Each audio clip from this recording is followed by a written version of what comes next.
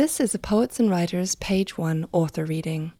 To hear more, visit us at pw.org/multimedia or at soundcloud.com/poets and writers. Mercy. Late at night when I'm bored or broken or raging inside, I bring out the snacks and turn on true crime TV. Like the players in the clear-cut moral universe of investigation discovery programs and forensic files, my favorite sources of gore, the food is either wholly bad, sugary, salty, fattening, or wholly good, organic, rich in nutrients. I tend to skip meals on busy days. By 10 p.m., I'm ravenous. Standing in the kitchen, I pack away calories during commercial breaks.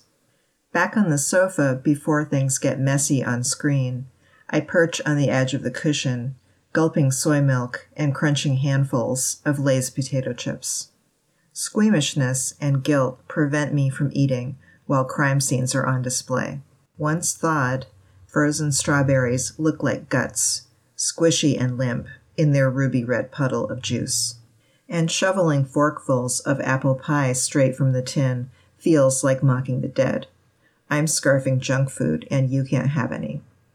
Next to my stack of unread books, a table lamp provides the only light in the room, except for the quick edit flashes from the TV. The moment the corpse appears, I go from consuming to being consumed. I am electrified by the sight of stab wounds and ligature marks. My heart beats faster, harder. I let in the violence that seeks my violence, devours the sorrowing anger I can only feel in the dark. Sometimes I take a throw pillow and lie back on the carpet in front of the screen, my field of vision filled with the larger-than-life world of the dead. Whether I'm watching an actor or staring at an evidence photo, I want to see the faces of the dead. Once, long ago, I nearly died by my own hand. After that, diseases threatened my life, and the treatment of those diseases felt like being brought to the edge of death. I could have been a corpse on the autopsy table. No matter which show I'm watching, I'm looking for women murdered by men. I need to see dead woman after dead woman. I need to imagine myself in their places.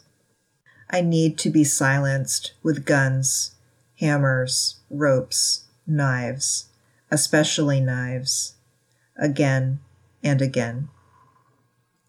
I study the aftermath, the female body grievously wounded, stilled by a man, and then I have to see the bad man pay, the killer hunted down, trapped, and locked up forever.